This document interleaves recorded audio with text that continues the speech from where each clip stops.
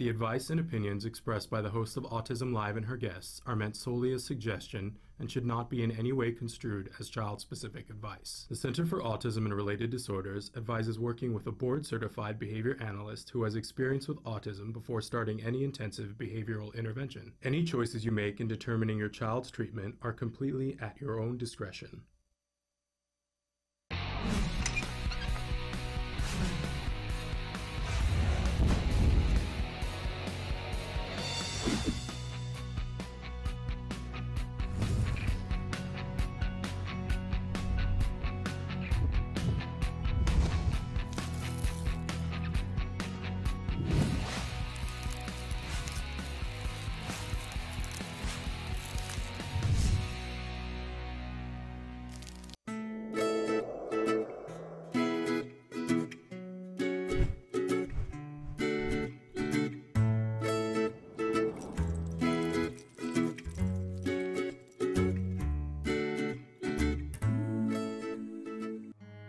Good morning, Shannon. Good morning, and welcome to Let's Talk Autism with Shannon and Nancy on Autism Live. I'm Shannon. And I'm Nancy. And we're thrilled to be here with you this morning. We got a big show for you. We got a wonderful guest coming up in a little while.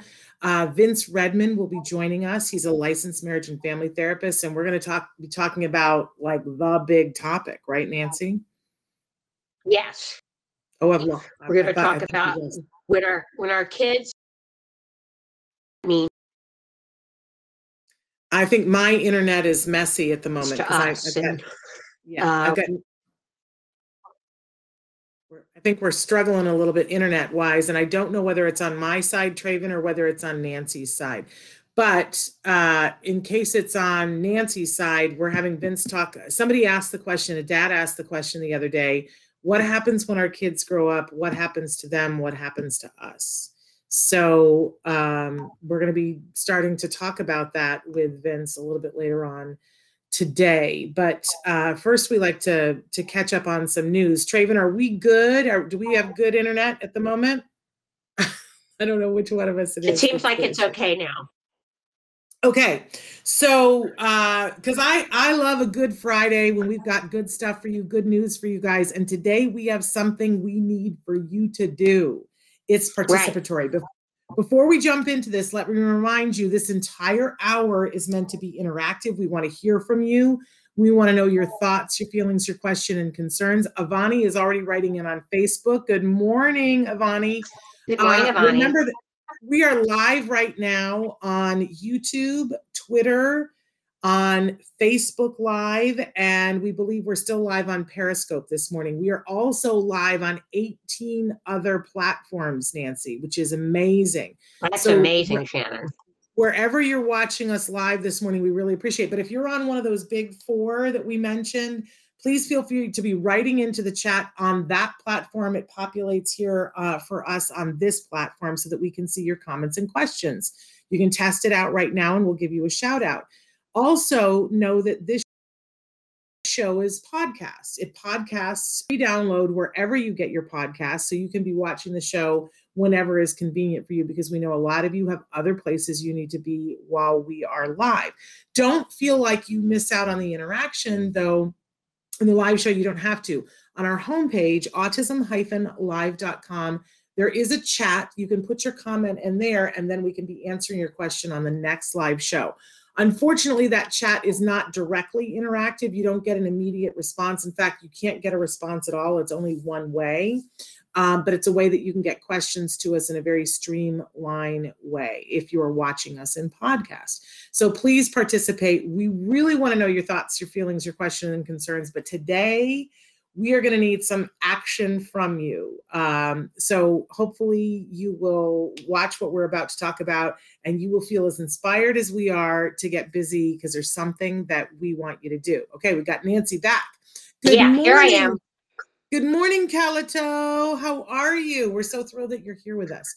So we want to start in today's news that something happened on the Bill Maher show last Friday. And I don't know, Nancy, if you're a big Bill Maher fan. I am. I'm a big Bill Maher fan. Do you watch the show? I don't watch Bill Maher. I don't watch him. I find a little bit too abrasive and smug. Okay. And to each their own, but I'm a big Bill Maher fan and I watch every single week, and I've been watching him since he was doing Politically Incorrect and now Real Time on HBO. So my husband and I watch every single Friday. Well, and here's the thing, if you watch Bill Maher, you know that there's a couple of things that he gets on a tear about, right? And one of them is cancel culture, and he is on a tear about cancel culture right now. And here's the other thing that I know is that Bill Maher is a comedian. And when you're a comedian, you're constantly, where the line is, you're not sure, right? And if you're not taking risks and trying to figure out, because you always want to be like just right up against the line, but in order to be just up against the line, sometimes you got to push it and go over the line, and the audience goes, and okay, we've gone over the line here. But I think it's the job of comedians to keep trying to find the line. And that means that sometimes they're going to go over it. Well, you should know that, Shannon, because you are a comedian. I used to do stand-up. I don't do stand-up anymore, but I used to. But I respect it. I respect when somebody, and I respect that sometimes they got to go over the line.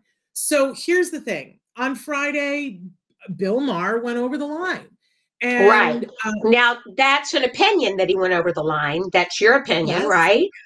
I'm going to guess that most of the autism community is going to agree with me, though. Right. So here's the thing. He was talking about cancel culture, which he loves to talk about. And I think part of it is because sometimes Bill Maher has been canceled. Cancel culture has said Bill Maher needs to be canceled. So I think it's a real core issue for him, and he's not happy with cancel culture. So he was talking about cancel culture and making fun of it, talking about the Dr. Seuss books that got canceled last week, talking about Mr. Potato Head now becoming Potato Head. And he said, what's next? What is Silly Putty now going to be on the spectrum putty? Okay. So for me, here's the thing for me is that I don't think it was funny, right? Right. Like, it's just not funny to me. Like, in order to be funny, it's got to be equal and even. And I don't like silly being equated with being on the spectrum. I think it's inaccurate. It's not funny. And I do think it's hurtful. So I think it was over the line. I agree with you, Shannon. I agree with you. Okay. I think it was over the line. And viewers, tell us, do you think it was over the line? People are saying, oh my. Amanda Bright has said, oh my. Okay, but here's the thing. I don't want to cancel Bill Maher. Right. There's no need to cancel him over it. I just want to say, okay, Bill missed on this. Maybe, say to him, silly doesn't equate to on the spectrum, and it's not helpful to the autism community to make it seem like it is. But at the bottom line, it wasn't funny, Bill. But I don't want to cancel Bill Maher. I want to recruit Bill Maher, because we need Bill Maher for our next story. Right. So because we want Bill Maher because he's got a voice, right? He can be heard by many more people. And we need him as an ally. And he's been an ally to the autism community before. He isn't afraid to ask questions. He isn't afraid to cover stories that are a little incendiary, right? So I want to recruit Bill Maher, and I would like to have the autism community join me and you, Nancy, in asking Bill Maher to cover our next story.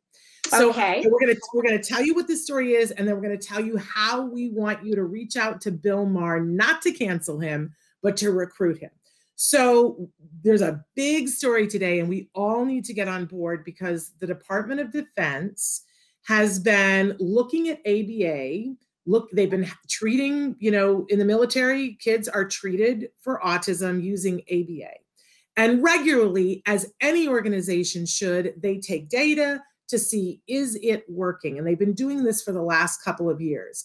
But here's the bottom line. The Department of Defense has found that ABA is not effective in treating autism. Here's the problem. The way that they took the data, the person who invented the tool that they use to look at the data to see if it's effective, that person has publicly come forward and said, you didn't do it right. You didn't use the tool the way I intended it. In fact, you did something wrong. And he's reviewed the whole thing, and he said, you've done something wrong, and here's how wrong it is. The thing that would measure if ABA was making the most success, They didn't include it. They miscoded it, and it wasn't included at all. And multiple organizations have stepped forward and said this is a travesty. This could have catastrophic effects. It could be that any moment now the DOD is going to come out. They've already said we found it to be ineffective. The expectation is that if something else isn't done, they're going to take this shoddy data and say we're ending ABA for all of our military families. And the fallout of that, catastrophic. Even people within the military, let's not even talk about what it'll mean for the children, that it will mean that our military is not able to be military ready because of what they will have to deal with at home. But let's think for a moment. Well, the question is, go ahead. Shannon, why aren't they listening to the criticism of how they interpreted the data? That's my question. Well, I think that that's a really important question. I would like someone like Bill Maher to be asking that question. We can guess that it's going to save them a whole bunch of money if they decide that ABA, right? But I don't know. I don't know for sure. All I know is this is bad on every level, and it needs to be stopped. And we need big voices right now calling this out, saying, hold up, let's go back and look at your data, use the tool that you said you were going to use, but use it properly, and you're going to come up with a different conclusion. And we need this help right now. So here's what's going to happen. Later on today, our producer Traven is going to take just this portion of the show and he's going to cut it out. It's going to be available on our Facebook page. And we're asking for all of our viewers, we need to get Bill Maher's attention because this needs big guns, national television exposure. We can all use our voices, but we need to focus them someplace. So we're asking you to focus it at Bill Maher. We want you to take the clip, and we'll make it very easy for you on Facebook. We want you to take the clip and we want you to tweet it at Bill Maher on Twitter with the hashtag, because we need to get his attention. We know that Bill is very concerned about cancel culture, but Bill has also been fighting for over a year to get solar power at his home, and he is stuck in the bureaucracy of it. And it's driving him crazy. He wants to do this good thing that would be of benefit to him and the rest of the world, and they're not letting him. Well, Bill, we understand that because that's what will happen to these families if they don't get this ABA. So we want you to use the hashtag #GiveBillSolar because we want to get Bill's attention. We're saying that these things are closely related. The frustration that he feels is the frustration these families are going to feel. So hashtag #GiveBillSolar. Tweet this all at him. Let's get Bill Maher to cover this story, to call the DOD out for what has been said to be manipulating data. That they are manipulating data to systemically build a false case to Congress that ABA treatment is not effective so that they don't have to fund it. Let's put this, put a screeching halt to this by getting Bill Maher to cover it. So that's going to be later today. Tweet Bill with the hashtag, with the code for this story, #GiveBillSolar. I got goosebumps. Let's make this happen. Somebody said I'll have to create a Twitter, but I will be doing this. Thank you. Amanda, who said her husband is DOD, as a matter of fact. Okay, well, Amanda, talk to your husband. This is not appropriate. And everyone is united in saying, every single expert, every single group that has to do with the military is saying, this cannot happen. But we think that if something doesn't happen any minute now, the DOD is going to put a halt to all of the ABA because they have already deemed publicly that ABA is not effective. And they are very clear. They only cover with their TRICARE insurance what is deemed to be effective. And hey, that makes sense to me. I don't want you spending tax dollars on something that's not effective. But if you're going to judge if it's effective, you got to judge properly and the data's got to be right. There's an expression in the research world, garbage in, garbage out. If your data is shoddy, then your results are not appropriate. And this is clearly garbage in, garbage out. Yes, people are mad. Okay. So this, we're going to be pulling the rip on this all a little bit later on. And Bill, baby, Bill, come through for us. All right. And we don't want to cancel you. Okay, we have one last news story for you this morning that I thought was super sweet. A lot of our kids, Nancy, we've lost Nancy. A lot of our kids have something that they perseverate on, that they love, that is like the thing that they can't live without, right? Right. I'm back, Shannon. Thank you. I'm so glad you're back. Hopefully I won't keep cutting in and out. All right. Sometimes it happens. We've had a lot of weather here in Southern California. So there's a 10-year-old boy who has some oral aversion issues, and food's a really hard thing. And eating different foods is a really hard thing. But there was one food in particular that he really loved, and it was a food that he could stomach. And this poor mom had been looking everywhere for something, but they were able to find this waffle that really helped.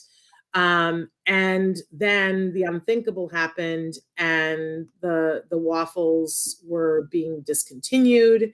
The poor mom, people started sending her the waffles, so much so that she had to buy two freezers to freeze all of the waffles that people were sending. But it is now my understanding that the company that was making the waffles have sent him and the mom the recipe. Is that your understanding of what's going on? Yes. Nature's Path. Nature's Path was the name of the company. And it was their maple cinnamon waffles, to be exact, that the little boy was issues with. And as you said,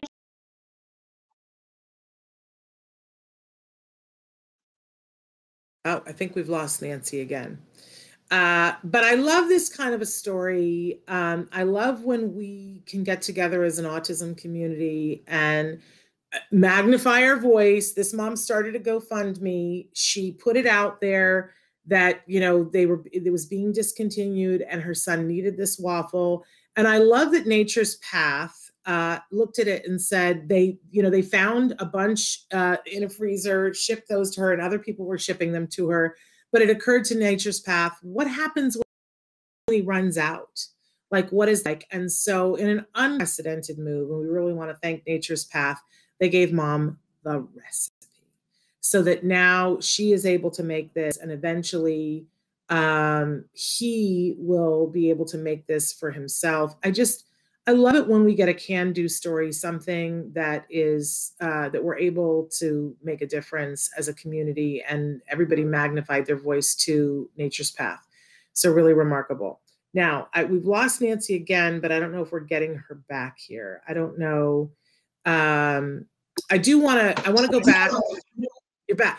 What did you, and so Nancy, I just continue to cover it, but don't you think this is a great story about them sharing the recipe for the waffles with this young man? It's a great story. It shows what can happen when our community bands together and gets the message out there. And we've had a couple of people writing in about this story that we were talking about, the DOD, the Department of Defense. Since we've got a minute, I want to give our viewers, because they're asking for a little bit more detail here. So they've been conducting this study for a couple of years, because every good organization does. Let's be clear, that's not the problem. We want them to be looking to see if it's effective, but we want them to be looking at all factors. There are also additional things that they've been charged with, that sometimes the hoops that they have made for getting ABA services impassable, that in some cases people weren't able to get because it wasn't being provided to them in a way that they could get it. So all of these things need to be looked at. But I want you guys to know that there's a leading autism researcher, Ira Cohen. He created a tool that's called the PDDBI. This is a tool that you look at to see if the program is being effective. Okay, now I'm going to get into the nitty. We're not going to share this part with Bill Maher, but I want you guys to know, because you guys know ABA, that when we're doing ABA, there's some behaviors we're trying to increase, right? But there's other behaviors that we're trying to decrease. And for instance, I always talk about the magic X here, when we increase being able to communicate our needs, that challenging behaviors go down. And it becomes this magic X. So the child or the individual being able to communicate their needs instead of throwing a tantrum goes up. So what happens? Their tantrums go down. And where we'd like for those challenging behaviors to go is to a 0. If it's a 0, that means the behavior didn't happen. And in ABA, that's the biggest win of all. If your child is spitting on their hand and wiping it on the desk, and they do an intervention, and regularly in ABA, they go, all right, they start and they go, it's happening 5 times an hour. Well, we'd like to see that decrease. Oh, we got it to 3 times an hour. Well, that's a win. But even better is if it was 2 or 1 or 0. The ultimate win is if we can get a behavior to a 0. That means we didn't see it. Well, here's what the DOD did, and this is what Ira Cohen, who created the PDDBI, says in looking at their data that they did. Anytime there was a 0, which is the ultimate win for ABA, the DOD took it out because they said the data was missing, not that the behavior was missing. So the most ultimate victory, the biggest win, when those behaviors were completely absent, which meant that the ABA worked the way it was supposed to, the DOD didn't count it. Could everyone collectively, do we want to pull our hair out? Right. The biggest strength basically, Shannon, what you're saying is the biggest strength has been used against them as the biggest weakness. Well, they just totally, like, imagine if you were an Olympic athlete and we were going to take data on all the times to see if you were improving or not improving. And every time you had your biggest jump, let's say you're a broad jumper, every time you took your biggest jump, if we just said, oh no, that data is missing, we're not including that. And then we looked at it and said, no, I don't really think you're improving but we didn't include the times you jumped the furthest. It wouldn't be accurate. We would have the wrong lens to look at this. DOD is Department of Defense. And this is who, the Department of Defense has insurance, and their insurance is largely TRICARE. And they say, of course, they say we're not going to cover something unless it's effective. So they have a system to look to see if it's effective. But the creator of the system to see if it's effective says you did it wrong. You didn't read the manual. A 0 is not missing data. A 0 is the ultimate win. And you averaged it without the ultimate wins. This is horrific. And let me just tell you something. Not only does it affect the families in the military, but holy cow. Nancy, you've worked with families in the military for years. These are the hardest hit families. Yes. These are the people who are literally in the trenches for us, who have a higher incidence of kids on the spectrum, not a lower incidence of kids on the spectrum. And as I recall, it was a big battle to get ABA funded by TRICARE. We're going back years here. But for a long time, ABA was not recognized by TRICARE. They finally jumped over that hurdle, got the ABA funded, and through TRICARE. And now that it's funded, we've got this dilemma. Yeah. And, we don't know precisely why, but generally it's about funding. We can guess that this was maybe a convenient way to not fund ABA because of the expense. Yeah, because we're talking about a budget that's $370 million.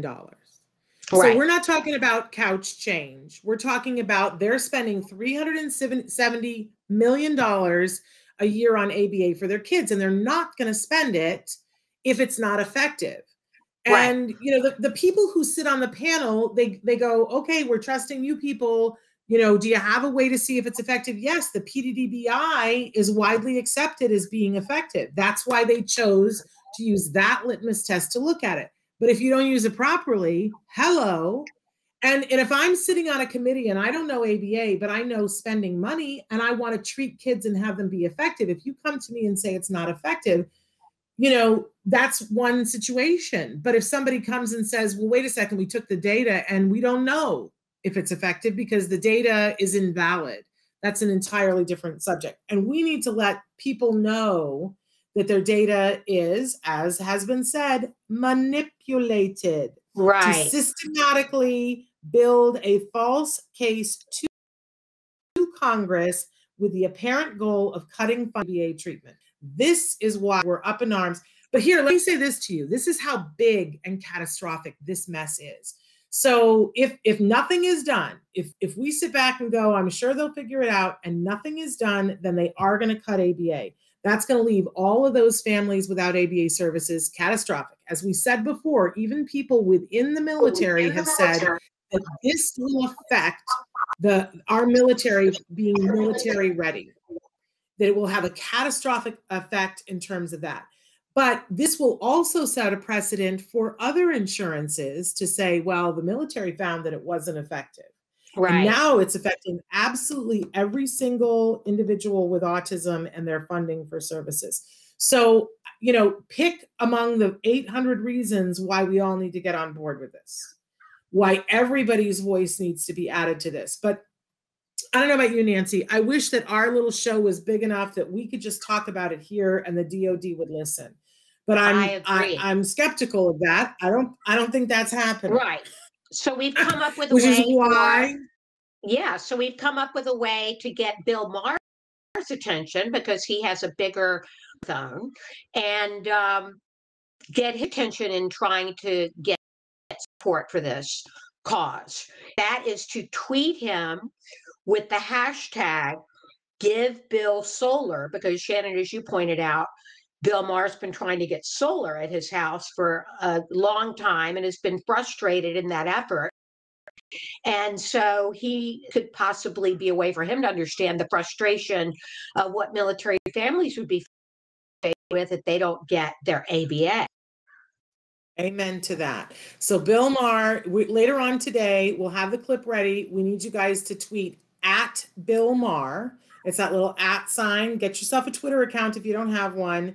Follow Bill Maher. It's at Bill Maher, and Maher is spelled M-A-H-E-R. And we'll have it all set for you. The code that will have the video in it of us talking about this, wanting him to cover it. But we want you to use the hashtag Give Bill Solar, so that he will notice it. And, I appreciate how frustrated he is about his solar. He wants to be good for the environment. It would be great for everyone. And he's stuck in the bureaucracy. Could every single person in the autism community raise your hand if you've been stuck in the bureaucracy when you wanted to do something good for yourself or a family member? I think it would be a sea of hands up. We understand the frustration. Let's ask Bill for his help and give him a little help too. There it is on your screen. Give Bill Solar. Let's make it happen. Okay, we got to move off of this because I could go on and on forever. But our guest is here with us. Vince Redmond is here with us. He's a licensed marriage and family therapist. He is also someone who spent extensive years being a behavior therapist, and he still works on cases to this day. But he, as I said, a licensed marriage and family therapist, so he's a bit of a unicorn. He's able to talk from both of those perspectives with us. Vince, are you here with us? Vince Redmond? I thought I saw him. There he is. Hi, Vince. Good morning. Hello, ladies. How are you? Good. How are you today? Good. Have you been to our in the news this morning? I've listened to some of it. Yes. Okay. Yes. So we need to make sure that we keep whole the opinion of TRICARE and everything that's going on with the military insurance and their discoveries and how that's against really all the research that's been out for 20, 30 years. So I don't know if they're trying to reinvent the wheel or what the plan is.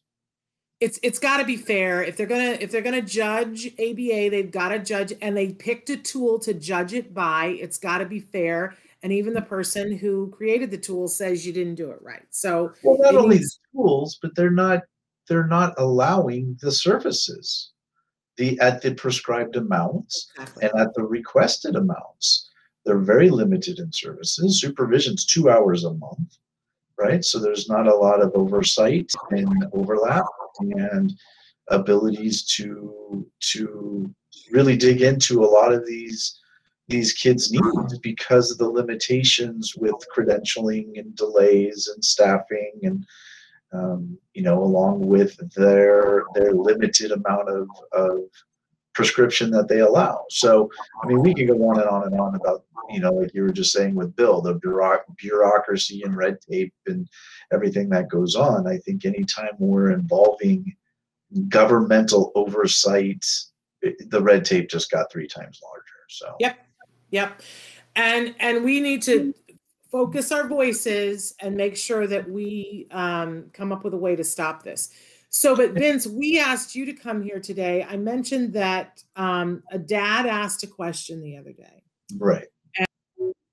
And the question was, I just wanted a hug. The question was, what happens when our kids grow up? What happens to them and what happens to us? And it was so simple and pure, and it encompassed so many things. It brought tears to my eyes. This is the big question, right? And Nancy, I know, is having some trouble with her internet, but she's going to come back on. And she and I spoke earlier, and we said this is sort of the crux of the whole deal, and it's different for everyone. That what happens. I was just saying, Nancy, that you and I were talking about this before. So I don't think we can cover it in 25 minutes, and but we got to start to make some inroads with it. Answering this question. What happens when our kids get older? What happens to them? What happens to us? So where do you want to start, Vince? Right. I mean, I think that, obviously that question has different paths and different answers at the time, depending on the time the parent is asking it, right?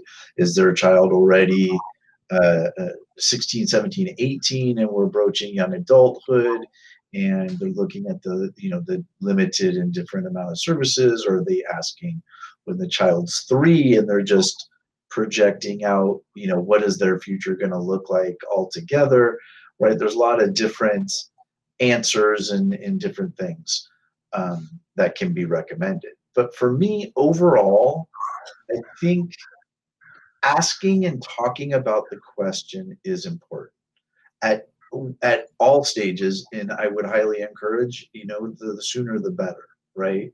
Because we tend to have a lot of, I think, false thoughts, scare, anxieties, worst case scenarios, so to speak, that tumble around in our head that can really scare us, that can really make us nervous, that can really, really kind of dampen all the hope in any progress. I mean, I'll never forget, I had a family that I worked with. Child was in treatment for 15, 16 years, made tremendous growth, went through high school with no aid, and really, really, super progress. But as soon as he turned 18, the mom just completely just melted down, because she's now faced with young adulthood, and what was he going to do, and is he going to get a job, and can he drive, and can he do.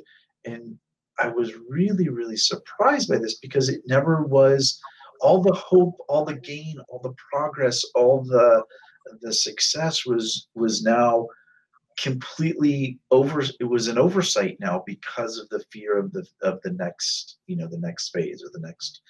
Well, Nancy, I think we can understand that, right? Like, Yeah, I can certainly understand that, because what happens, Vince, as you know, it's an entirely different set of circumstances. And a lot of parents refer this to falling off the cliff, is the term.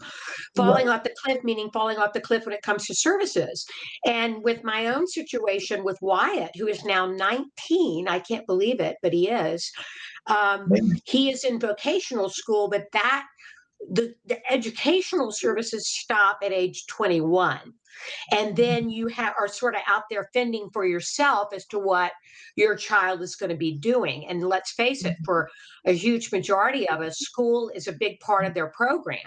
In addition to that, oftentimes their ABA program, insurance may cut that off as they get older, expecting the family to take over with parent-based interventions. So you might have a lot of different services ending at once, which is why I think it can be so overwhelming.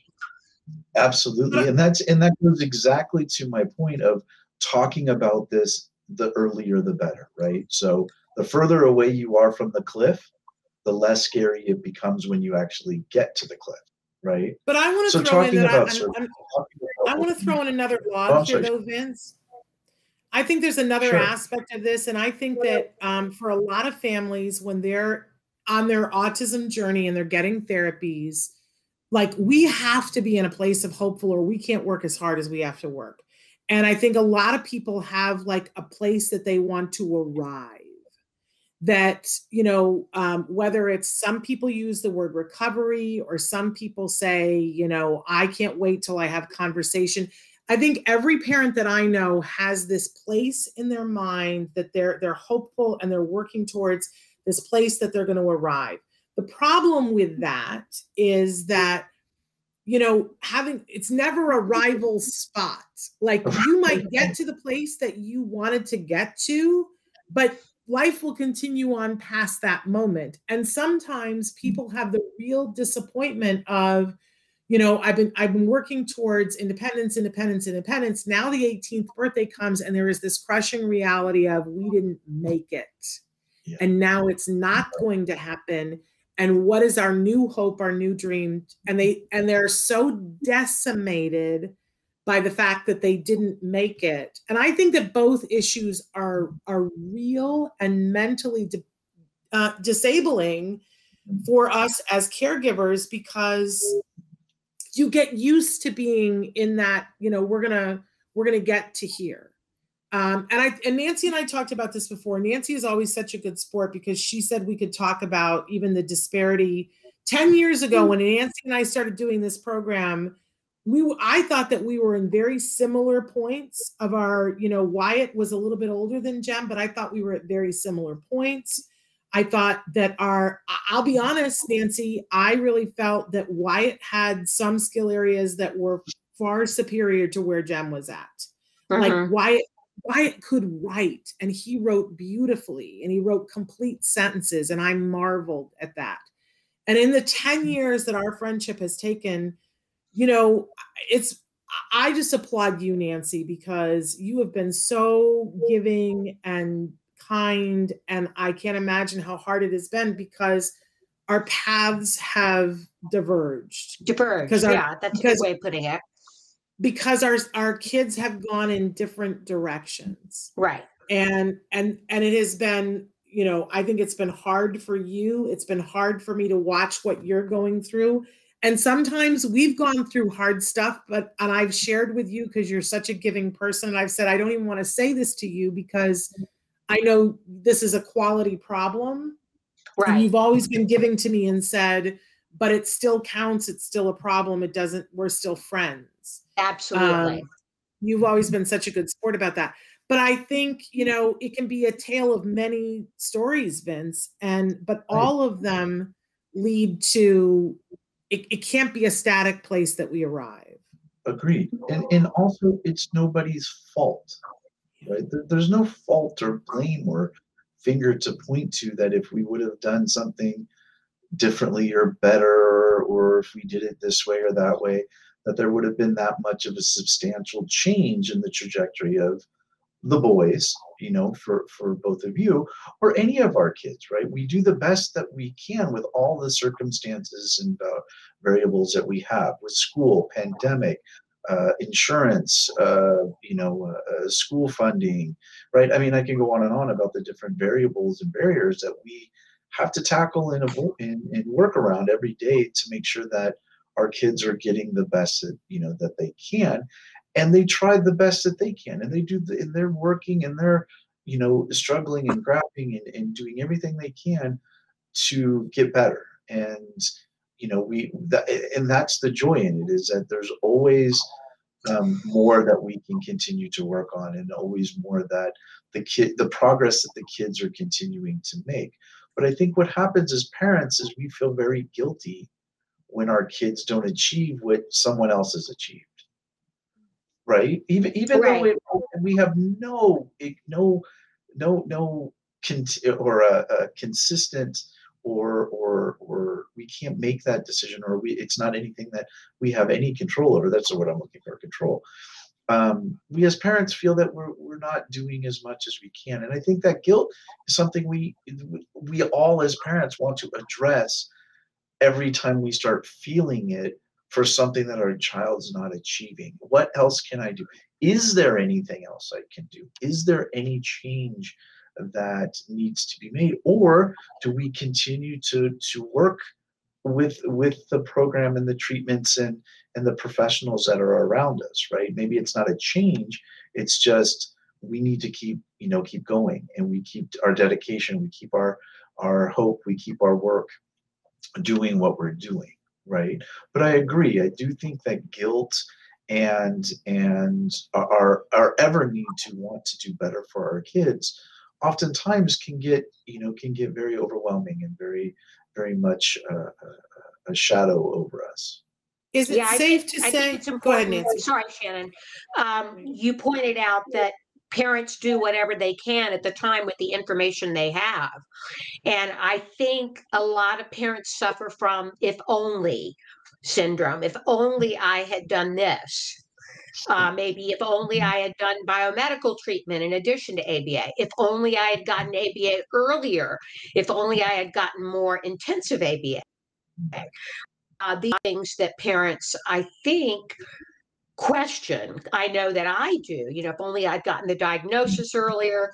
But we do what we can with the information we have at the time, right?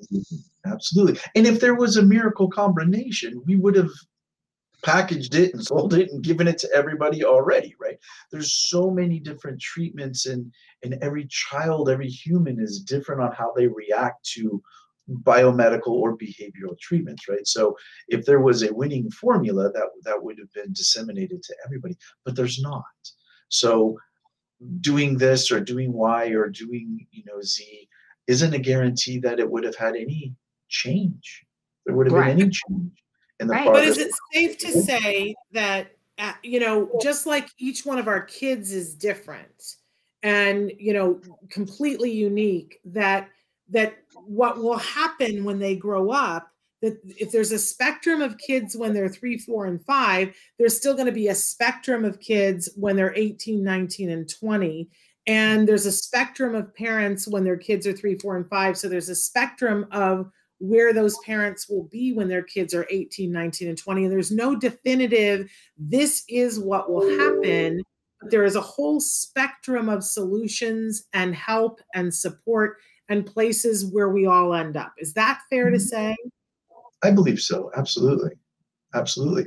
And that's why I think that working in understanding our feelings, understanding our emotions, understanding where our fights lie and where our anxieties get to us early, in working with that and discussing it and talking, either as a family, talking about it as a family or a couple, talking it over with your clinicians, your supervisors, your therapist, or maybe even taking it a step further and talking to a mental health professional for yourself. I think it's essential that we work through those emotions, because they can be very confusing, but also very powerful at the same time, right? We all know sometimes we've gotten in our own way.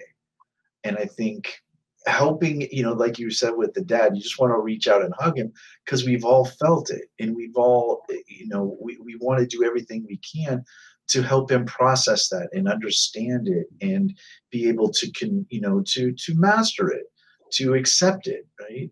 And know that it's okay to be scared. It's okay to be anxious about what's going to happen. But we have resources, we have ideas, we have professionals, we have, things that, so to speak, a plan on how to help them. But if we don't talk about those emotions and we don't, either be pride or embarrassment or what have you, I think we do ourselves a disservice, because then we're not able to get the resources or get the amount of help that we might need. What do you think about managing expectations? And Nancy, I want you to jump in here too, because I find it's really hard. The world is pushing at you in all different directions, and people often tell you to manage expectations, but it's always this fine line between how do I manage my expectations without feeling like I've given up on myself or my kid. Like, I don't know what to say to parents sometimes, because for me personally, like, I have to swing for the fences or I feel like I've given up.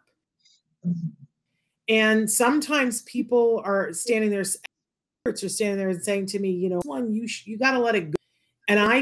And I'm always worried that I'm giving up on my kid or giving up on myself. I don't really know how to manage expectations. And I meet parents all the time, Vince, who are like, well, my child can't do that. And I'm like, I know that a lot of kids that have been like their child that absolutely can learn how to do that. And when I try to convey that to those parents, they'll say, no, stop. We've already, I can't bear to have hope. And I don't, they're telling me that I have to swing for the fences or I can't do it. And they're saying to me, no, I have to have almost no expectations or I can't do it, because feeling hopeful hurts. Just takes my breath away. And Nancy, how do you feel about that? How do you manage expectations? Well, I think that's a really good point. You want to continue to strive for your child to do their best, but sometimes what you're looking at may not be realistic for your particular situation. So, and I think a lot of this can be where our children fall on the spectrum. And, a lot of people have, I can only imagine how frustrating it must be for somebody who has a nonverbal child, because they're always striving to get that child, I'm sure, to be verbal, to speak, yet it may not happen, right? May not ever happen. So at what point do you say, I'm going to be dealing with the circumstances that have been given to me and not continue to, I think you got to always do your best, certainly, Sure. but you have to be realistic as well at a certain point. And, when your child is entering early adulthood, you have to look at what skills they have and decide what programs are going to be best for them at that point. Right. I've always said, let the goals guide us. Right. So looking at where the goals are. So again, not capping expectations, right? Like you were saying, Shannon, you don't cap it and say, well, this is a never, because we never know, but you let the goals guide us. Like, our expectations are meeting a goal, moving to the next goal. Because as we know, each goal layers itself to those expectations, right? Let's just kind of use expectations as a cloud in the sky. Each goal that the child is meeting is getting closer and closer and closer to that verbal, to that social, to maybe that academic, expectation and hope that we're looking for. And if we can focus on the goals, if we can focus on each of those successes to the next goal, and really collaboratively, both professionals and family, keep working on those goals, as we know, those goals are met faster, right? But when a goal is here, but we're trying to work here, we start to have some dissidence and we start to have some conflict, and the progress slows down. So if we're really clinically looking at and emotionally looking at the goals and the progress and meeting the next goal and the next goal, I think that helps a lot of us understand how we get to some of those expectations, right? I always talk to the professionals more than the family. But when I talk to supervisors, I always talk to the family about what their expectations are and then how we're going to get there, right? So we understand the path and the steps that need to be to be successful, to get to some of, whatever their expectations are. Is it, like you said, is it vocal language? Is it socialization with friends? Is it academic independent success? What have you, right? We all come in with different sets. But if we're able to narrow that focus on the success of the goals and know that that's the road that leads to our expectations, I think we then start to be reinforced by every goal and every step that's made, because while we might not get to the expectations, we know we're constantly making progress towards that. I'm wondering though, I remember one thing when Jem was diagnosed very distinctly. I started going to people and saying, I wanted to hear what all the outcomes were. Like, what were all the possibilities? I wanted to hear the spectrum of what was possible. And I want to know, Nancy, if you felt the same way. I remember we were having to go and get a bigger car seat because he was big for his age. And they were telling us that he was going to be in a car seat and he needed a 5-point harness that was going to last until he was like 7 or 8 years old because he was going to be uncontrollable.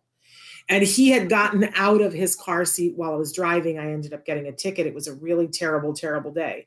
So we went and had to buy these big, huge car seats, and one for each car because they were so heavy you couldn't move it. And the person was installing it. We were in the back lot of the place and they were installing it in the car. And she was asking why we were buying it. And I said, my son was just diagnosed with autism. We've been told he's going to be in these car seats for a while. And she said, she goes, don't worry, because she said, I have a cousin who is diagnosed with autism and he's doing great. He's doing so great. And I said, really? And I wanted to hear everything. I was like, tell me, like, how is he doing great? Like, what can he do? And she's like, he's 15 years old. He's still in diapers, but he can now point to the bathroom when he needs to go. And I just started to sob. I was like, if that is the best outcome, and I wasn't hearing other stories at that point.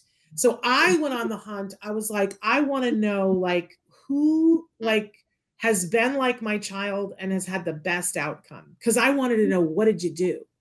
Right. But I wanted to know what was the spectrum. Now I know I've met people who are getting their second PhDs who are on the autism spectrum who were not verbal when they were children.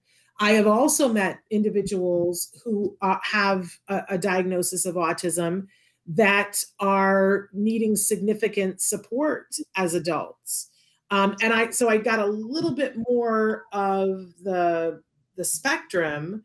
But I also have learned that if people have access to ABA, that those independent living skills, things like toileting and, being able to request for help, that those, I don't know anyone who had access to good ABA for a period of time longer than 2 years that doesn't have some level of meaningful independence. And that for me was very striking. But Nancy, what was it like for you? Did you want to know the spectrum? And what was it like for you? Yeah, I did. Very similar to you, Shannon. I wanted to know what possible outcomes were out there and then manage my expectations based on those. And then to a degree, I had to change what my expectations were. I mean, for a long time, I thought Wyatt would graduate on diploma track, but then at a certain point in high school, his case manager said, it's not going to happen for him. It's too challenging, and we need to put him on vocational track, which he's now in vocational school at the high school. So I had to. But he's loving it, right? Yeah, he is loving it. He is. I mean, of course, in the time of COVID, a lot of it is online, and we'd like for that to be different. But it was just, that was something that I had to change my expectation of. And I know other parents who are in the same position. And then I know parents that a long time ago, years ago, a friend of mine said, oh, that was too stressful for Jamie. I never would have put her on diploma track. We had to take her off that. And I thought, wow, how it seemed at peace she was with that decision. And I didn't think that I would be as at peace with that decision. So, different parents have different expectations and manage them differently. But I look at being able to Wyatt be and flexible oh, with go our- ahead, Vince. Your turn. And also it's okay to be flexible with our expectations. Our expectations can change, right? And again, being okay with that, right? It's not a failure. It's not a lack of anything, right? I think if we've changed our expectations, there's an innate feeling that, well, we failed. Well, that's not true, right? How many of us change our minds in college of what we want to do? How many times did we want to be an astronaut or a princess or an act? We change our minds, and for good reason, right? Because it's for the betterment of our lives, and it's the betterment, right? We'll be more successful with a new track, right? A new road, a new adventure. And it's okay that we might take a different road with a different expectation, because everyone will be more successful, will be more happy, and will be, a lot more independent. Well, and that's about all the time we have for this, but we got to continue this conversation maybe next month. But maybe as we leave, it's a good thing to remember. Nancy, what did you want to be when you were little? When you said, "When I grow up, I want to be what?" Oh, that's interesting. I wanted to be a writer or in television. I ended up being in television for a period of time, but before that I wanted to be an actress, and that changed. I managed my expectations accordingly as I got older. But you are a brilliant actress. I'm just going to say that. Vince, what did you want to be when you grew up? A professional sports, probably. I mean, I can't really think of too much. I'm getting far beyond that, but I can think of early on when I was a child. I played a lot of sports, football, soccer, and still do play. And you coach. That was it. Probably a professional soccer player or football player. And it's at a certain point you had to look at that expectation and say it's not going to happen, right, Vince? Right. Yeah, and say I don't have the skill or the ability to do that. So let's start looking at other things. Mm-hmm. Early on, I wanted to be somebody who owned a menagerie, like a zoo. That's what I wanted. I wanted to have a lion and a chimpanzee. Then I decided I wanted to be a teacher. So there, go figure. But first I wanted to have a zoo until my mother told me that was not going to be a good idea. And for a minute, I wanted to be the first female astronaut when there were no female astronauts. And then my mother pointed out that I couldn't ride the merry-go-round without getting sick, which was true. So I did not become an astronaut. Thank goodness. All right, you guys, I appreciate you. We'll continue this conversation. Thank you, Vince, for being with us. Thanks, Vince, for being with us.